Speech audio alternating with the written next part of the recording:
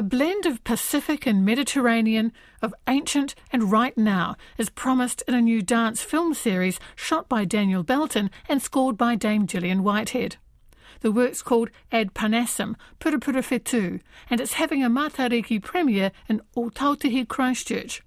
Gillian's score is played by the New Zealand String Quartet, and Elle Fraser on Taonga Pūoro. In the dance film, the 9 muses of Greek mythology are represented as wahine toa. As Daniel explains, the music, choreography and the film visuals are inspired by Paul Klee's painting Ad Parnassum. We have it on our webpage if you're not familiar with it.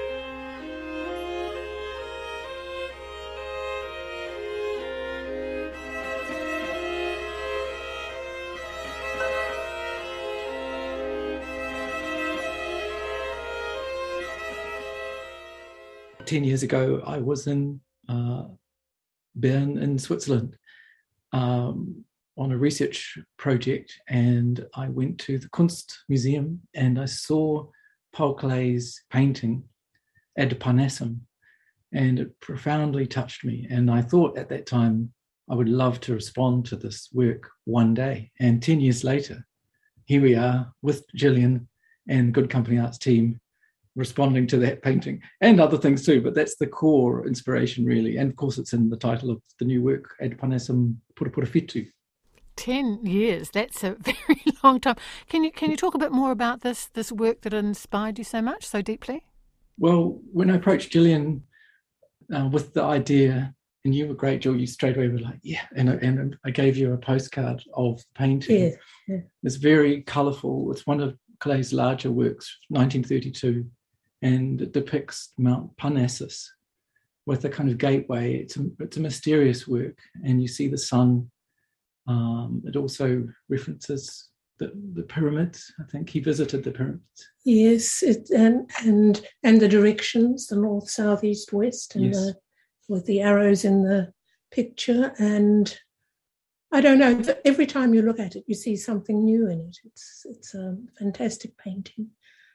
And of course, there's that connection to Delphi and the Oracle of Delphi and the 9 muses of antiquity. So this is when Donnie and Harrison and I were talking early on about, okay, well, we need 9 strong female dancers to bring this work to fruition with Gillian's music and the Good Company Arts film team.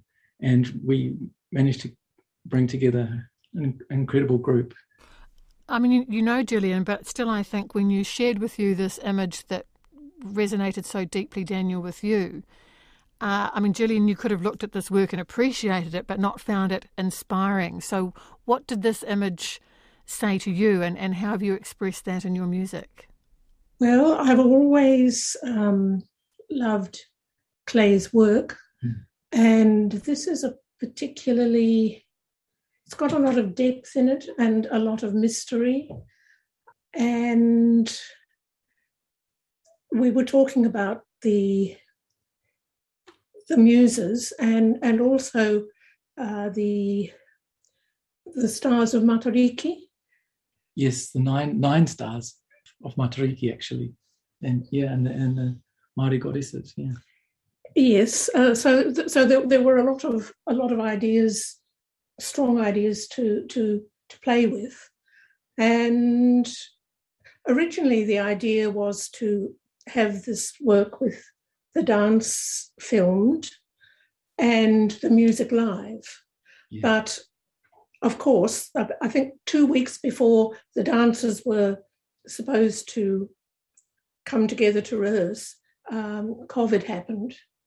And so everything was topsy-turvy, and we had to start by writing music. Yes. And then later adding the dance, and it was quite a difficult process from what we anticipated.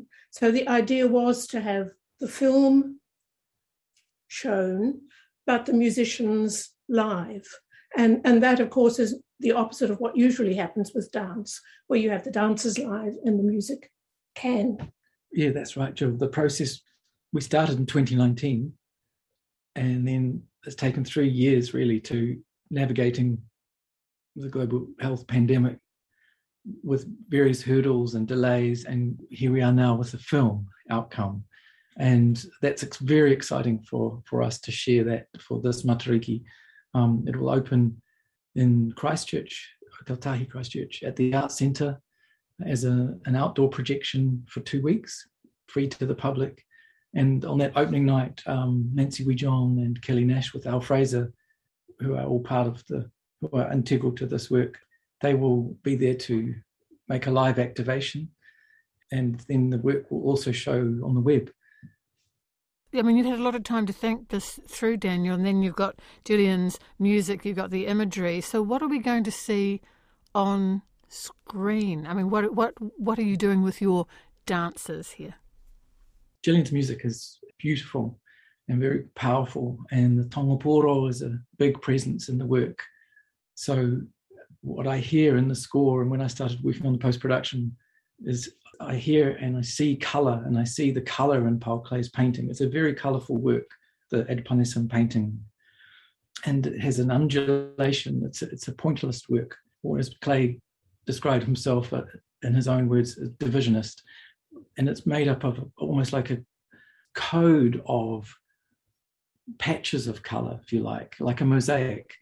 And so that's where the movement comes in. And even though there's this dominant form of the pyramid and Mount Parnassus, there's a lot of movement within that. And so the dance that comes into this sort of spectral space that's really created by motion graphics and a lot of beautiful line work from Jack Grenfell and others and the team. These environments, these virtual film environments, are what the dancers inhabit. And it's really an elevated space. It feels like, this is the link to Matariki again, it's a raised, elevated space, and it's a space that the audience are really invited to sort of step up into. And part of that is the music. There's very much, for me, and Gillian's score, there's a lot of cascading and undulating and lifting and raising qualities that come through the work. So you see the dancers inhabit this virtual digital realm, and the audience go on a journey with each of the 9 wahine toa. Even though it's a grand, wide, panoramic work, and it has a big sense of the horizon being dominant and colour coming in carefully, it's also an intimate work. So you very much connect with each individual dancer and follow them as they respond to Gillian's music. Gillian, you're such an experienced composer, and you write for symphony orchestras and these other things, but when you're writing for a dance work like this, do you approach it in a different kind of way? I'm not sure if you have dancers in your imagination as you're creating the work, but imagining the movement to go with it, not solely the sound. Yes, I do approach it differently, because you're aware of the physicality of movement, and you don't want to make it too complex. Mm. It's sort of very hard to find the right words, but simple. Mm. Fairly simple compared with some of the stuff I write. And when you see the dancers respond to your music, that must be just such a joy for you. Oh yes, seeing the film. The film's very beautiful, and so imaginative. The movement and the movement of the dancers and the imagery and the relationship to the painting and what comes out of that. Yes, there's just a connection to weaving as well, to the tuitoku lattice work has come into the film space, and often there's a focus on the visualization of sound. And I love this quote from Goethe. He said, "Music is frozen geometry." So, wasn't it frozen architecture? Something like that. we better check. They're related. They both work, actually, as phrases. Yeah. Give him a call. Oi, Goethe.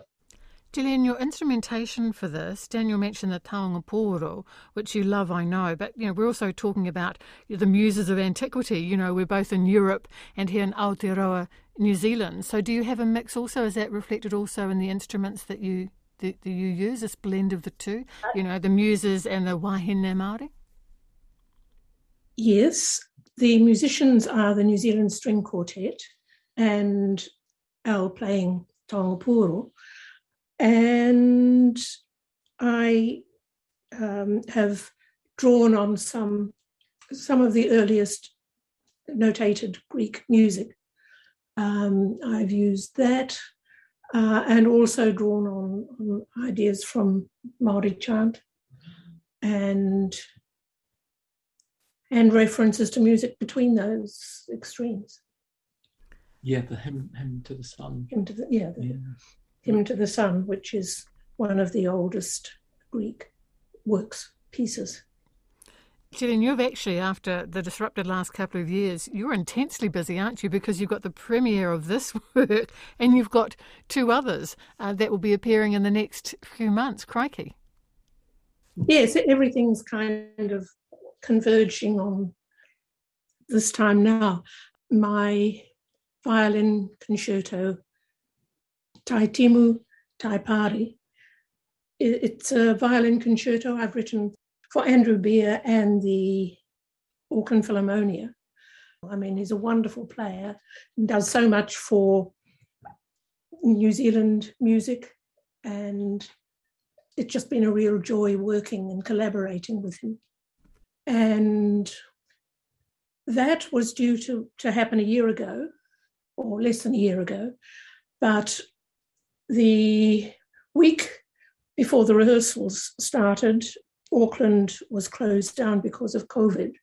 So the work was postponed and has come onto a program this year because one of the soloists unfortunately couldn't come to play. So it's been a lovely piece to write. Actually, I found it quite hard to get going because it was the first piece that I'd started after the COVID situation began, and I was at my place in Harwood and thinking, I only want to write very gentle sounds, like a single gong stroke that goes on for ages or something like that. It was almost as though the things we'd gone through with the isolation and so on had set up a kind of barrier that I had to break through. It was like a kind of censorship, and I had to work really hard to push that away and look out the window and watch the tide coming and going and the birds on the estuary, which change all the time with the tide, and the weather patterns. And that's where the piece came from. And you're writing a work also for the NZSO, so you are busy. That's right. I've just finished that, and that is being performed at the beginning of August in Auckland, Wellington, Christchurch, Dunedin. And Daniel, you're going to obviously be busy with this work. You explained before, it's not over for you yet, so we're going to see what more episodes in the series, and I'd love the sound of you working with VR. That feels like a very logical route for you with your work. Yeah, it's exciting. Our 2020 work, Astrolab Whakateranga, is the first time we worked with VR, and actually that work is travelling to World Stage Design in Canada in August, and then to the Festival de la Imagen in Colombia in October. So there's quite a lot going on for us too, with different things. And at Parnassum, it is a natural progression for this work, I believe, to step into the VR space. I'm very excited to start looking into that, as well as the live performance idea, which was the original plan for the work. I think it'd be great to realise that for audiences here. Dame Gillian Whitehead and Daniel Belton talking about Ad Parnassum, Purapurawhetu, that will premiere in Christchurch at the Arts Centre on the 21st of June.